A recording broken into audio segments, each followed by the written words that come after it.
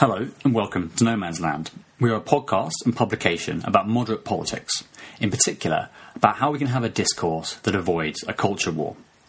Hence the name, about being between two warring trenches. The podcast is run by me, Steve O'Neill, and my collaborator Martin Rogers. We tend to be joined each week by a guest to talk us through a topic in depth, and you can find us on Medium or wherever you get your podcasts. We really hope you enjoy it. Oh, and please do follow us and leave a review. Hello, and welcome to No Man's Land podcast. After some recent sessions covering the Conservative Party, we're taking a different approach today. We're joined by Christabel Cooper. Welcome, Christabel. Please introduce yourself. Hi, great to be here. My name's Christabel Cooper. I'm a Labour councillor in Hammersmith and Fulham, and I'm also a freelance data analyst. So I do a bit of work looking at, all sorts of data, but I particularly enjoy looking at political data, and I tweet quite a lot about it. So I will have some thoughts, no doubt, about data and politics during this podcast. Fantastic. Well, first of all, if you wouldn't mind starting off, can you tell us about your experience as a Labour councillor, first of all?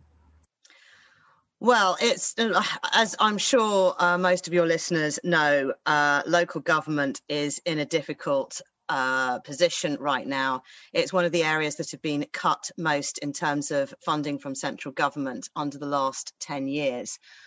So we are increasingly having to do more with less resources coming from central government. And I think often people aren't quite aware how much of local government's money does come from the centre rather than from locally raised taxes. So it has been very difficult, I think, for local authorities up and down the country, Tory and Labour, in the last 10 years to continue to maintain the level of services that our residents expect whilst getting less money from Westminster. I think it's an interesting challenge because, of course, local government is the only place that Labour has been in power in the last 10, 11 years now.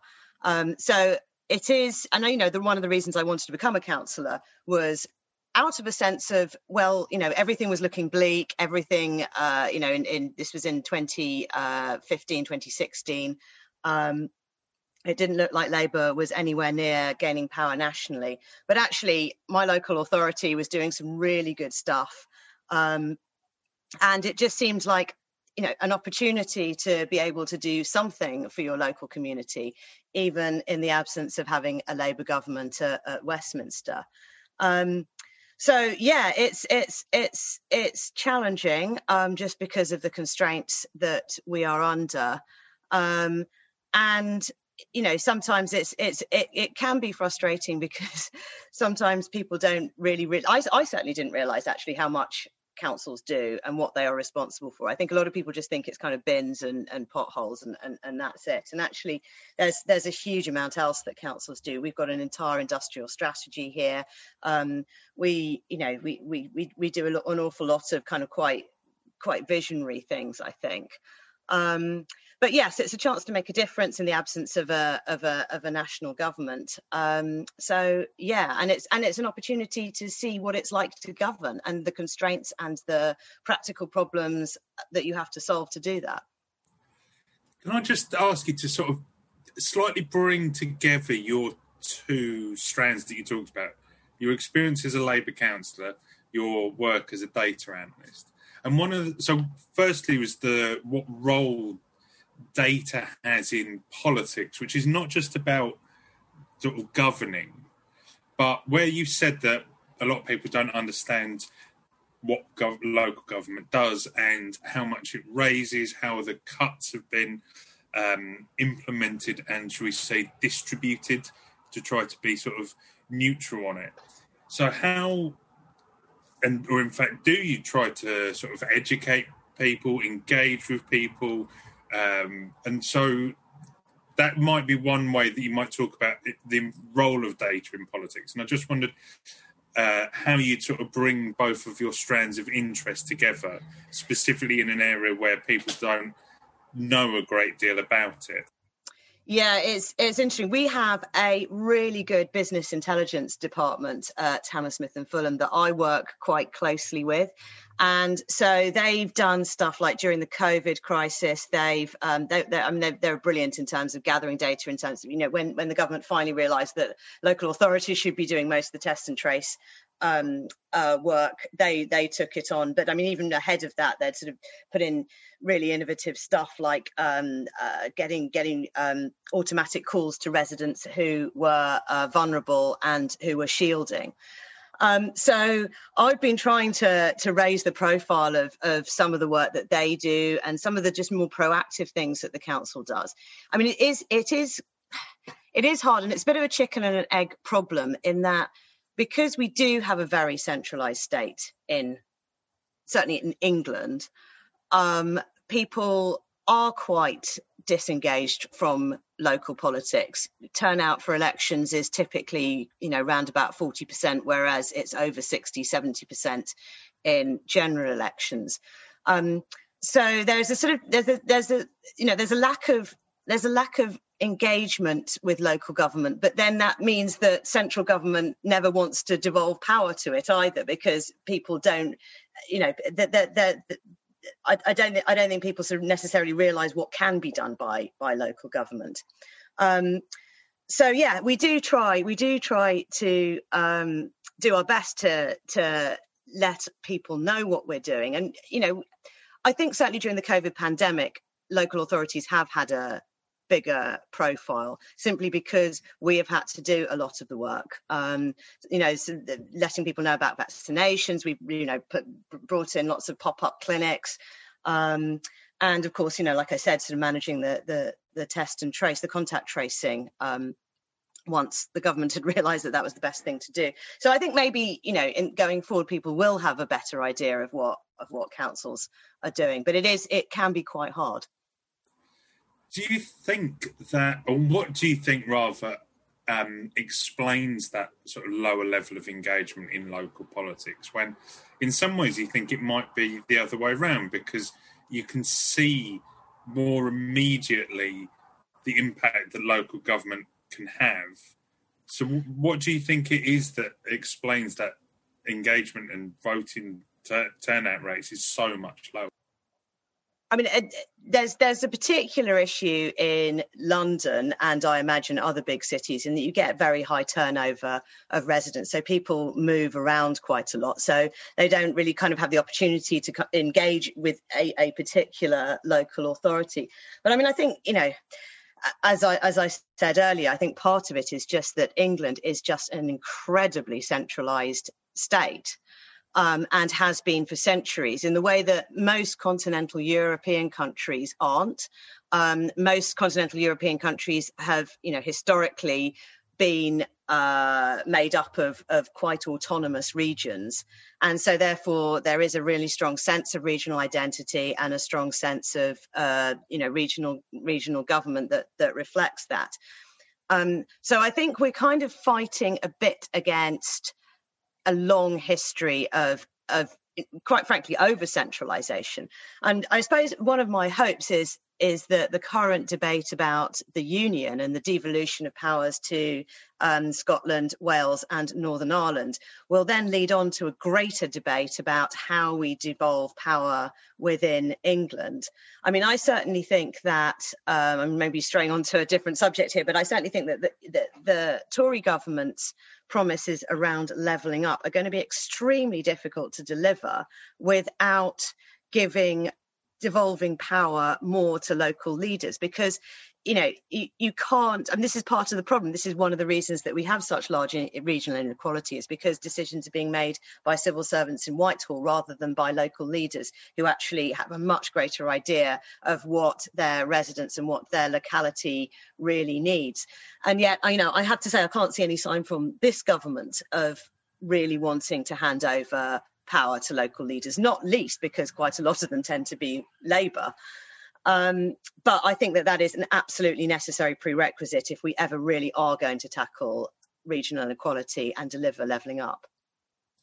We're going to come on to talk, I think, about the Red Wall in a minute. So maybe that would be a good time to come back to the levelling up stuff. But Before we do, I wanted to ask, given your kind of sort of interesting set of experiences, both as a local politician and with data, where you thought or what you thought about the centre ground. Of course, our podcast is one of the big themes of it is talking about the centre ground of politics. So where do you think the centre ground is now? And also I'm interested where it is in sort of your ward in Hammersmith and Fulham as compared to the centre ground in, I don't know, the Blue Wall we were talking about a few weeks ago, or other parts of the country. Because, of course, we talk about England as one kind of thing, where, of course, it's a very big country of different areas. So we're really fascinated to get your thoughts. Well, so Hammersmith and Fulham, my borough, is quite interesting because it's traditionally a swing borough. So it was Tory as late as 2014. So that gives you probably quite a different perspective than if you are a councillor in a one-party state, whether that be a Conservative council. A lot of the county councils are just, Surrey County Council is simply never going to be Labour, and ditto Haringey is never going to be Tory. So I think, I like the fact that it's a competitive borough, because I think it does mean that you have to seek out the centre ground, or at least you have to be aware of, you have to take into account the views of swing voters. You have to be aware that people can switch between parties. I think often it's, if you're a party activist and you spend a lot of time with other party activists, it can be quite difficult to break out of the mindset that everybody thinks like this, or everybody ought to think like this. And I think actually having to campaign in an area, Hammersmith and Fulham is a very wealthy, on average, a very wealthy borough. There are a lot of very rich people here, but, equally, as in many other parts of London, there's a lot of deprivation. So you are talking to very different sorts of people, and you are having to engage with them. And you have to be aware that, some of the people that wouldn't traditionally be Labour voters are people that you're going to have to win over in order to gain power. So I think those lessons are quite, are obviously applicable nationally, and I feel quite grateful that as a local councillor, I have exposure to that, rather than just kind of either sort of hopelessly pounding the streets in a very Tory area, or having the kind of I think sometimes complacency of knowing that in certain wards they're just simply never going to return anything other than a Labour candidate. So yes, I think it does give you. I think it does give you an interesting perspective. And there are of course a million different definitions of centrism, but I think the one that I would want to adhere to, I think, is just based on pragmatism. Is based on pragmatism and a lack of judgment about people who disagree with you. That's fascinating. Thanks. You mentioned that in Hammersmith and Fulham, there's people with quite different sort of backgrounds and probably different outlooks. Is that difficult from a Labour point of view? Because I imagine some groups might want quite a sort of radical type message, and others might find that a bit scary and want a more reassuring message. And is it that you have to tailor messages very carefully to these different constituents, or is there kind of sweet spot that covers both? It sounds like a difficult challenge. Well, that's kind of broadly the challenge of politics, is that, we have a country of 67 million people, all of whom have slightly different perspectives on things. And to build any kind of coalition that's going to get you into power at any level is obviously going to require providing a message that can unite quite disparate groups of people. I think so some of the things that we've done here are quite unusual in the sense. So, for example, we don't charge for social care home visits. But I think, at the same time, however, we have a fairly low council tax. So I think it's working out, most people, whether they identify as left-wing or right-wing, I think subscribe to an idea of basic fairness. So I think if you're doing things that are left-wing in the sense of kind of spending money or investing in public services, but which come across as fair and reasonable, I actually think that, quite a large majority of people tend to support that. I think where people often differ is they worry about how to pay for it. They worry about, how sustainable it is. And I suppose, certainly the Labour administration here has been very careful not to raise council tax too much, simply to alleviate those fears. So I think you can. I mean, I think, I think there are definitely things that you can do on one that appeal to a certain group of people, but don't alienate another group of people. And I think that is something that we do well here. But it's the central challenge of politics, because under first past the post you need to get a certain percentage of the population to vote for you, and not all of those people are going to agree on everything. So I think you have to find ways of attracting one group of people, but in such a way that it doesn't just raise really, really big alarm bells with another group of people. So this seems a pretty good time to move on to the national picture for Labour, because Labour nationally does seem to be struggling with this. How do you appeal to, and it's not just one group. I don't think that's the right way to sort of think about politics. Is how do you sort of appeal to enough different groups? So considering the sort of national picture for Labour, can you explain why you think Labour can't ignore the red wall phenomenon and just concentrate on certain sort of urban liberal areas, and what state Labour nationally is in, I suppose? So I like the breadth of that question. So the reason that Labour can't ignore the red wall is pretty simple. It's sheer numbers. And I was just looking up before we started some numbers from the last election. So, I mean, if we're going to take the EU referendum vote as a proxy for sort of social conservatism versus social liberalism, I mean, after the 2019 election, there were 16 seats which the Tories held where their majority was less than 10,000, where a majority of people voted Remain. So there's those 16 seats where Labour, potentially has got a pretty good chance, if it appealed very specifically to a kind of socially liberal, Remain votey, urban, often young, often highly educated population. However, there are 82 seats which are currently held by the Tories, which have got a majority of less than 10,000, which voted Leave. So if we just kind of look on just the raw numbers, the most we'd be likely to gain by just concentrating on, let's say, Remain voters is 16, and yet there's over 80 in seats that are Tory marginals that voted Leave. And the even bigger problem than that is that, devastating for Labour as the 2019 election was, it could have been worse. There were, a considerable number, nearly another 80 seats, which Labour were left with a less than 10,000 majority, which voted Leave.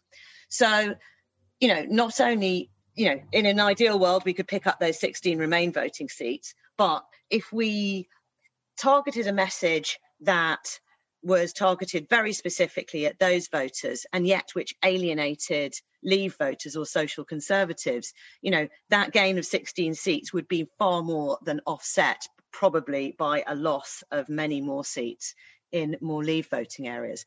So I think there are certainly demographic changes that are underway that probably will deliver Labour, I would say at least 10 seats in more urban, suburban, commutery town places So places like Canterbury, which we unexpectedly won in 2017, there are a number of seats like that I would expect Labour to almost automatically pick up at the next election. But, it's just nowhere near enough. And I fear that if we just specifically targeted them, whilst potentially alienating other sorts of voters, that actually would end up arguably in a worse position than we were in 2019. Why do you think it is that Labour's vote tends to be quite badly distributed compared to the Tories? And what I mean by that is that the Tories tend to have a much more efficient sort of distribution of their votes in terms of votes to seats. So Labour racks up enormous majorities in sort of city centre-ish vote seats, but can't sort of spend a bit of those votes elsewhere to be able to build a broader sort of coalition in terms of seats won. And have you got any insights into what explains that? Yeah, I mean, it's ultimately just demographics. It's that the sort of people who, age is a really big factor in voting propensity now. You just tend to get in cities a lot of young people, a lot of graduates, a lot of people with a lot of people from ethnic minorities, all of which are, these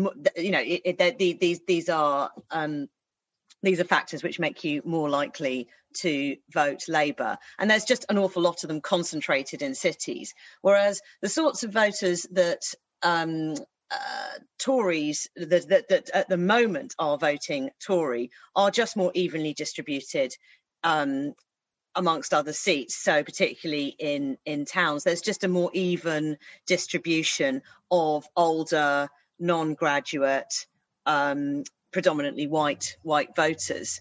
So it's just a question really of demographics. Interestingly, we may see some change in that due to the pandemic, in that we're seeing we think we're seeing people leaving city centres and going out to the suburbs or out to commuter towns.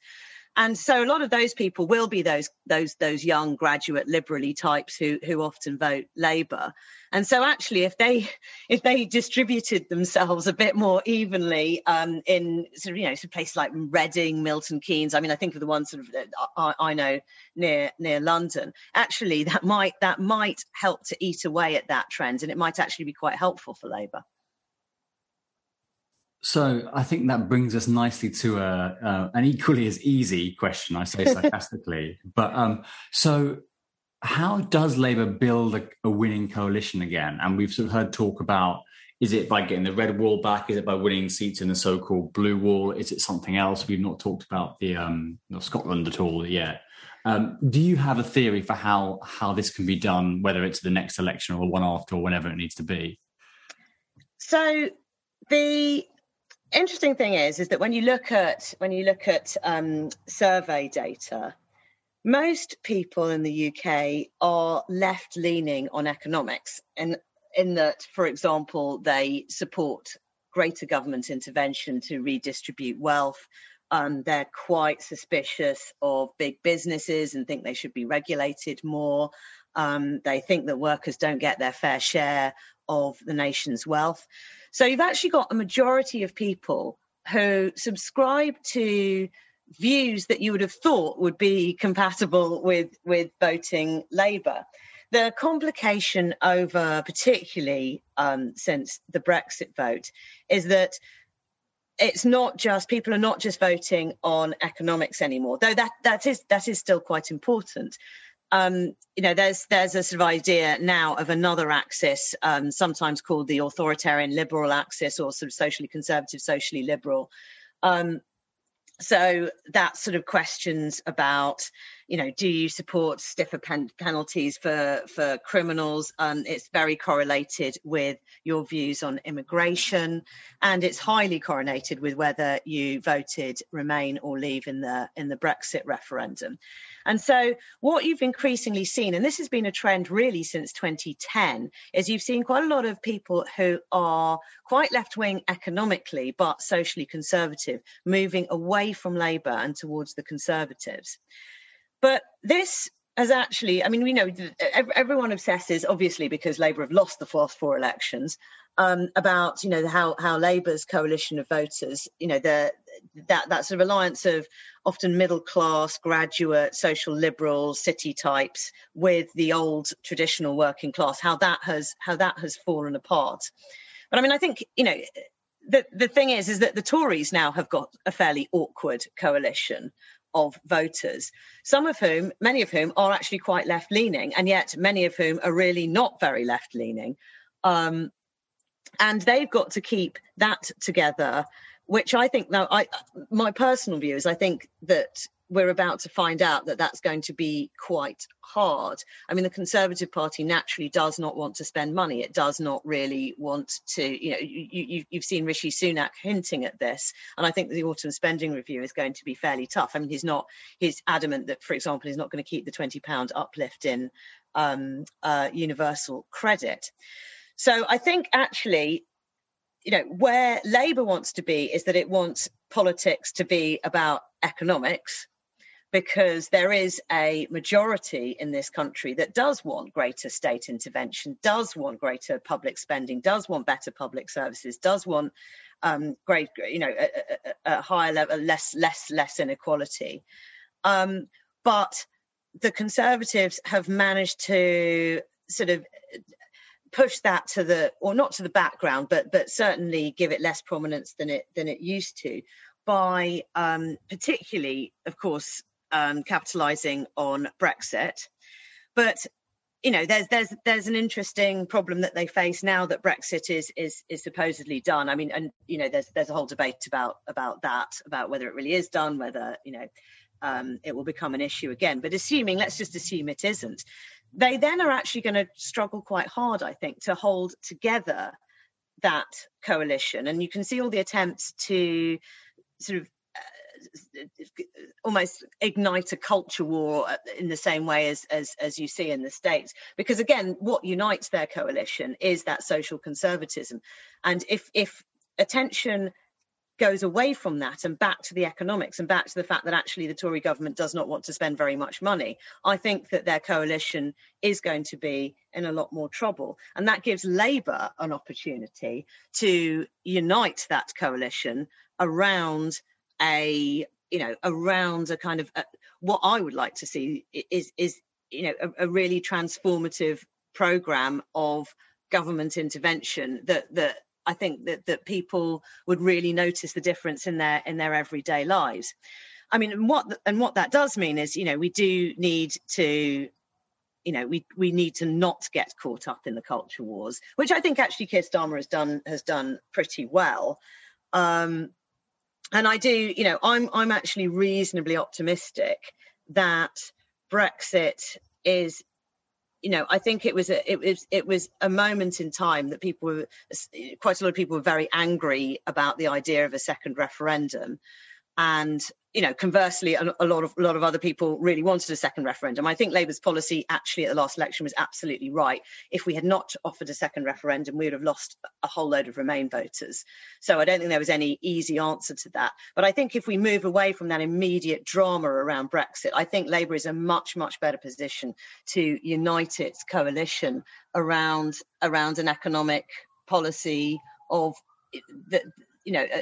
state intervention and redistribution.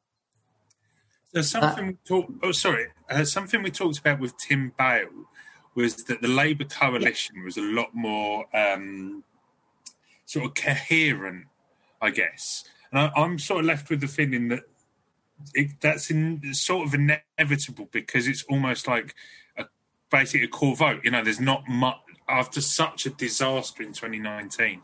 There's basically not much left. It's kind of a rump. So that's why it's sort of more coherent, and the Conservative one being because it's broader, is more incoherent, and there's sort of long-term trouble ahead potentially. But is then the missing dimension? We've talked about ideology, we talked about the left, right on economics, social conservative, social liberal.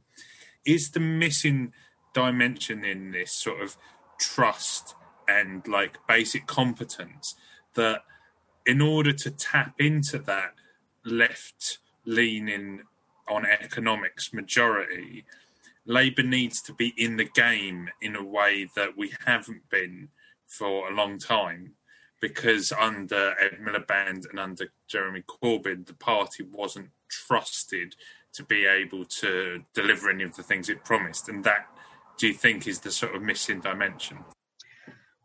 I think that's certainly partly true. I mean, just in terms of leadership, views on the leader are just incredibly important. And you look at the results of the last 4 general elections, and the gap in favourability towards each leader is usually a reflection of the overall result. So it's interesting, in 2017, Theresa May was marginally more popular than Jeremy Corbyn, and the vote reflected that. It was fairly close.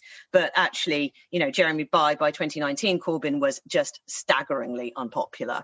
And Johnson actually wasn't all that popular, but he was just a lot less unpopular than Jeremy Corbyn. So certainly choosing the right leader is incredibly important. I think certainly under the Cameron government, they absolutely hammered Labour on supposed economic incompetence. Something that still really winds me up, actually.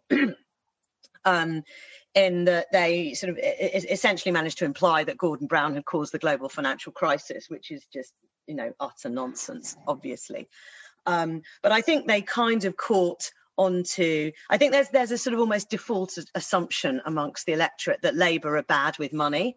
So when an economic crisis happens under a Labour government's watch, I think the default assumption is, well, somehow they must have done something to cause that. And clearly Cameron and Osborne capitalised on that. But I think what's really interesting is that by 2017, I think austerity had become quite unpopular. Hence the reasonably good result for Labour in 2017. And certainly Johnson has, at least in his rhetoric, moved entirely away from it, and has gone down this kind of levelling up route. Whether or not he actually delivers on it, I think is a very, very different question. But I think one of the sort of underestimated problems that Labour faces is just the problem of being in opposition, and the problem that, again, by default, people are going to trust the incumbent government more than they trust an opposition who they don't know, who they haven't been tested. And so I think the last time that Labour got into power was after an absolute catastrophe for the Tories in terms of their reputation for economic management, which disappeared down the toilet on Black Wednesday. And really from that moment onwards, it was very, very hard for them to recover. So it is, whilst I think it's perfectly possible for Labour to assemble a coalition again, I think it's fighting very much against the headwind that by default, people are going to trust an incumbent government more unless they've done something terrible. And you can't, that's not within our power to change. If the Tories screw up, then that's their screw up. We can't cause them to screw up. So I think it can be quite hard. It's been very hard for the opposition to even get a hearing, especially in the last 18 months because of the pandemic. But even in normal times, it's something that I sort of quote a lot is that people forget that in 2007, David Cameron was saying he was going to match Labour's spending plans. But a year later, he completely reversed that policy and started blaming Labour's spending plans for the economic crisis. But that's how little people actually take any notice of what the opposition says. And it was really, a combination of having an unpopular prime minister and an economic crisis, which really swept Cameron into power. So yes, it's hard. I think we're fighting against the headwind of incumbency. I'm going to attempt a summary and you can react. You think my summary is overly simplistic. So I think what the argument was that Labour can put back together something that looks like its old coalition that's doing quite well up in the Midlands and the North and well in London, not worry too much about southern seats with sort of Tory Remain type voters, not worry too much about that. But possibly it needs the current government to damage itself a bit on the economy and to use, I think, the phrase that Keir Starmer used, the mask to slip a little bit in terms of them being, completely not austerity now, I'm happy to spend and very sort of nice and generous. Is that right? And the little follow-up was, does that mean that actually Labour's, I don't want to say powerless, but has kind of just got to stick around and hope they mess up more than being able to really drive the narrative? I don't think Labour is. Yeah, but broadly, I agree with a fair amount of that. But I don't think Labour is entirely powerless in the sense that if the government is seen to not deliver on its promises, you've still got to be a credible opposition. You've still got to provide a really good alternative to make people actually want to vote for you. So I don't think it's just sitting there waiting for the Tories to mess up. I think there are some things that we can do, and we just need to. I mean, I think I'm hardly the first person to say this, but I mean, I fear that Labour's problem at the moment is people just don't know what it is that the party stands for in a kind of post-Corbyn world. I mean, the one thing that you can say is that at least that they felt they knew what Labour stood for under Corbyn. They didn't particularly like it very much, but at least that they had a sort of idea of what it was that they were voting for or not voting for, as sadly the case mostly was. I do think that absent some absolute catastrophe, which, to be honest, I don't particularly want to see before this country. I don't think that, just sitting there waiting for Westminster seats to fall into our lap is necessarily a viable strategy. I think we need to have a coherent narrative and a coherent story about what Labour would do to present an alternative to what I strongly suspect will be a failed Tory government.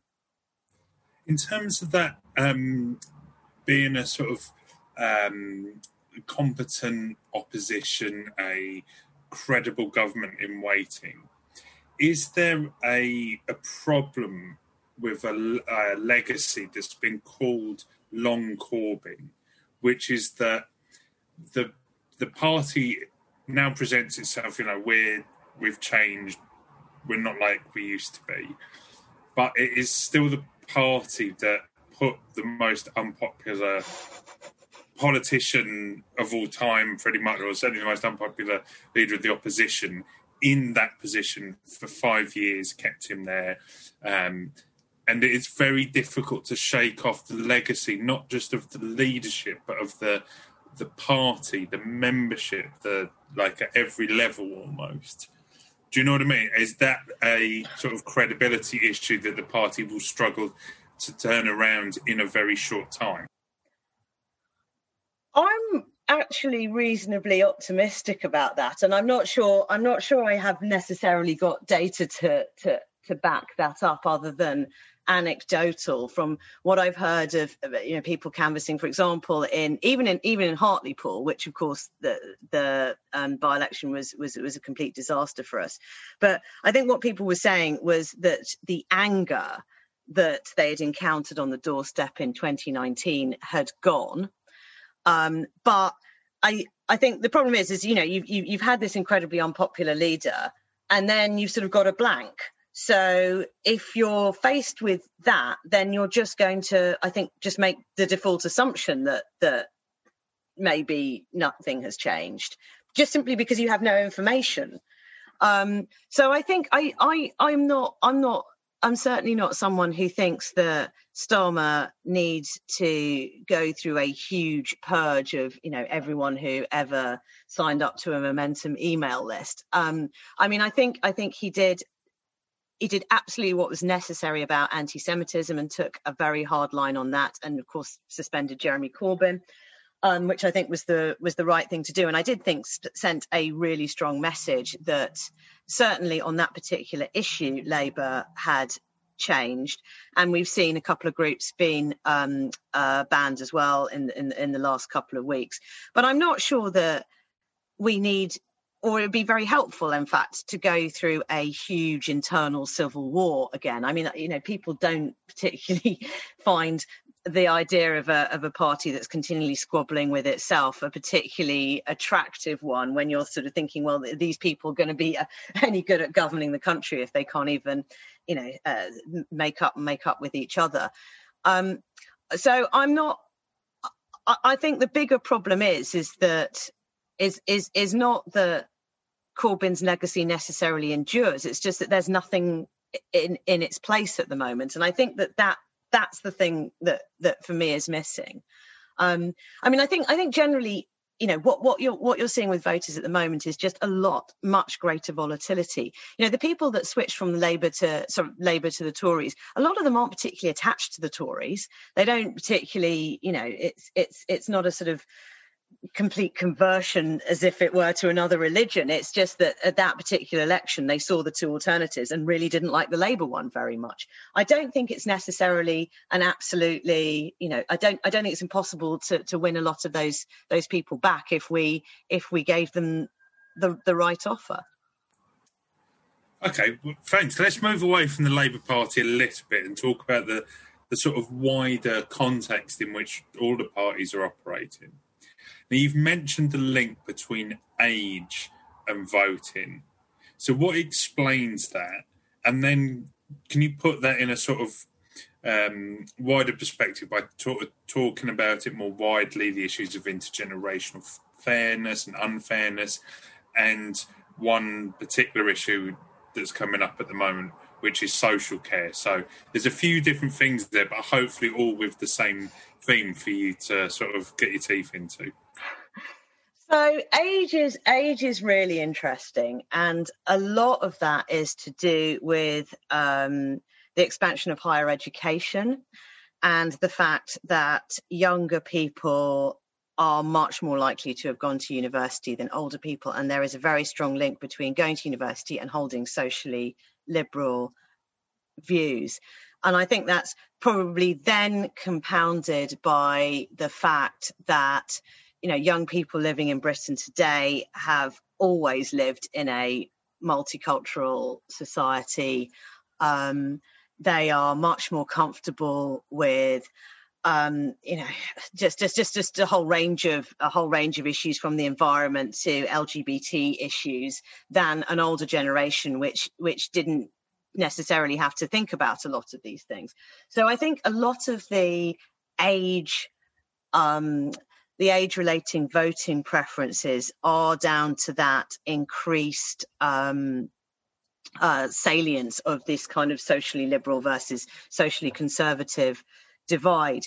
I mean, it's even in the kind of 1980s, there were loads of young people voted Conservative, and now it's sort of almost, it's fairly rare to find, certainly amongst the youngest age group, people who vote Conservative. I mean, in terms of intergenerational unfairness, it's actually, it's a huge issue, and yet receives relatively little attention. And I think, part of the problem with these kind of age-related voting, especially for the Labour Party, is that young people have much lower rates of voting than old people. And that's particularly true of young non-graduates.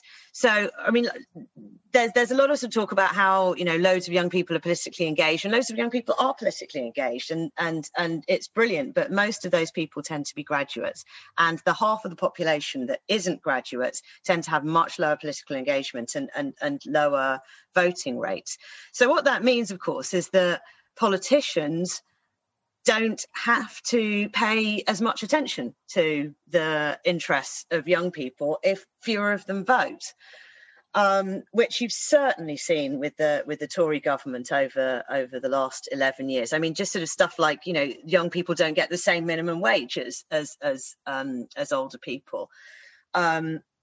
And of course, the introduction of the triple lock pension was very specifically designed to shore up the Tory vote amongst older people. So you've definitely seen a very deliberate on the part of the Tories approach to benefit older voters, often at the expense of younger voters. I suppose what I personally find frustrating then is that this doesn't galvanise more young people to go out and vote. I mean, there was the supposed youthquake phenomenon in 2017, but I mean, I think that's been I think that was exaggerated. I think that the evidence is now that yes, more young people did come out to vote for Jeremy Corbyn, but it wasn't an absolutely huge phenomenon. So yeah, it's a slight, and certainly, I mean, going back to my experience as a local councillor in terms of housing, it's probably the starkest place where that intergenerational unfairness manifests itself, in that high house prices, of course, benefit homeowners who tend to be older, and they are to the detriment of younger people who are often private renters, and who've increasing year after year find themselves even more priced out of the housing market. And again, I've looked at stats that the fact is that people who own their own houses are more likely to vote, and people who rent are less likely to vote. And in addition to the fact that the majority of people own their own houses anyway, so it just means that governments have relatively little incentive to do anything about it, because the votes are on the side predominantly coming from older people who own their own houses. So it's largely why nobody, and Labour is as guilty as this, nobody's really come up with a radical solution to solve the housing crisis, simply because it's electorally quite hard to do that. You mentioned the housing crisis, and actually that really preempted the last question. But I'll pose it in a slightly different way. I keep hearing about on different podcasts and things I read about how home ownership is this big sort of determinant of voting. I.e., if you own a home, you vote Tory, and if you don't, you vote Labour. Oversimplifying, of course, and that from when you sort of listen to, I think it was The Spectator I listened to, so I try and get a sort of broad section of views, and they have this theory that unless people keep owning more homes, that the Conservative Party is doomed. Now, I just wondered, do you think that kind of talk is overblown? Is it over optimism from a Labour point of view to think if home ownership stays low, that will naturally lead to in years to come to a greater Labour vote? There is definitely a link between home ownership, and voting. So you are slightly more likely. And I've looked at some data on this. Even if you look at people's political views, then if you're sort of say middle of the road in terms of your political views, you are slightly more likely to vote Tory than if you're a homeowner than if you're a private renter, for example.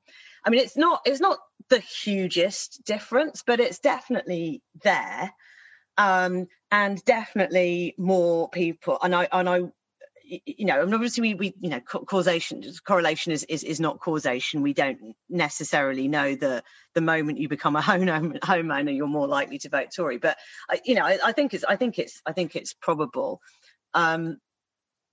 But I mean, it's not it's not an absolutely huge effect. I mean, there are plenty of homeowners who vote Labour, including myself. So it's not a sort of absolute given.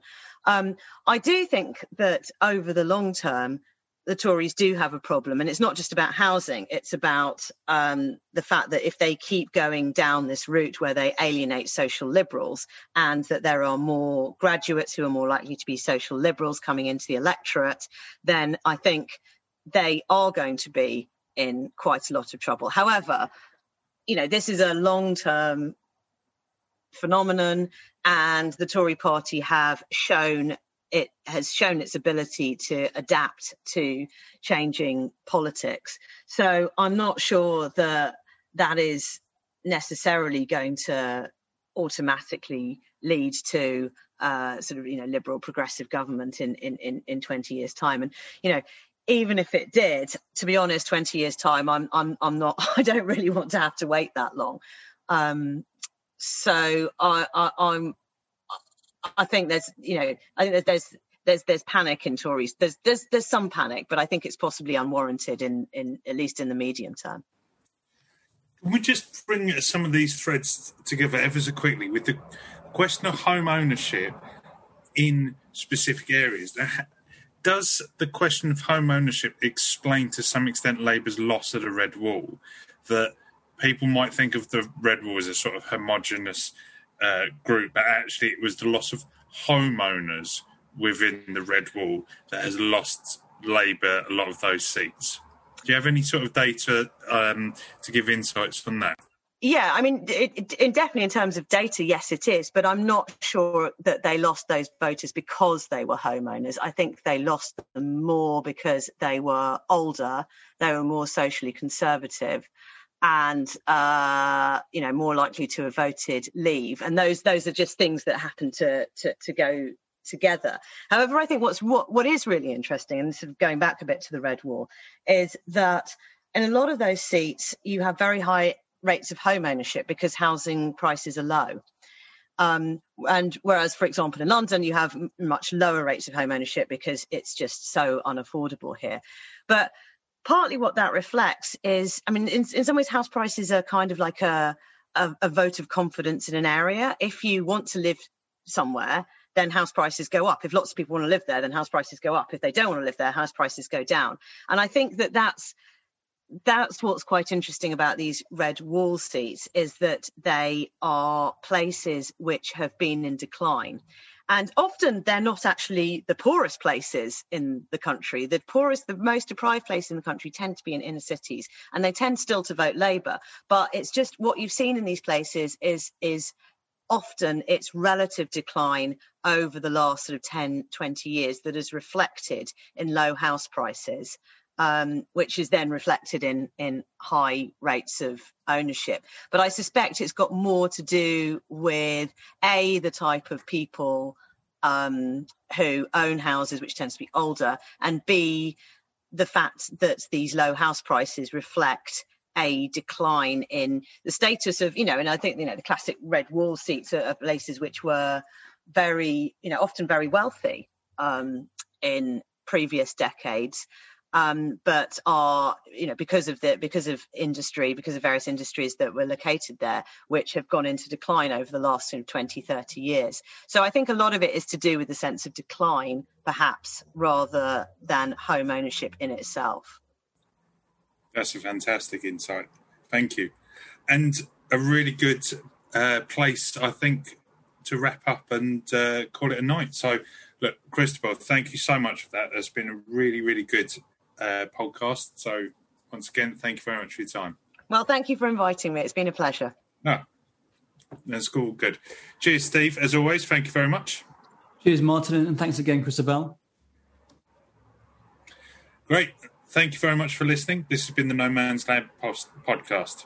Thank you and goodbye.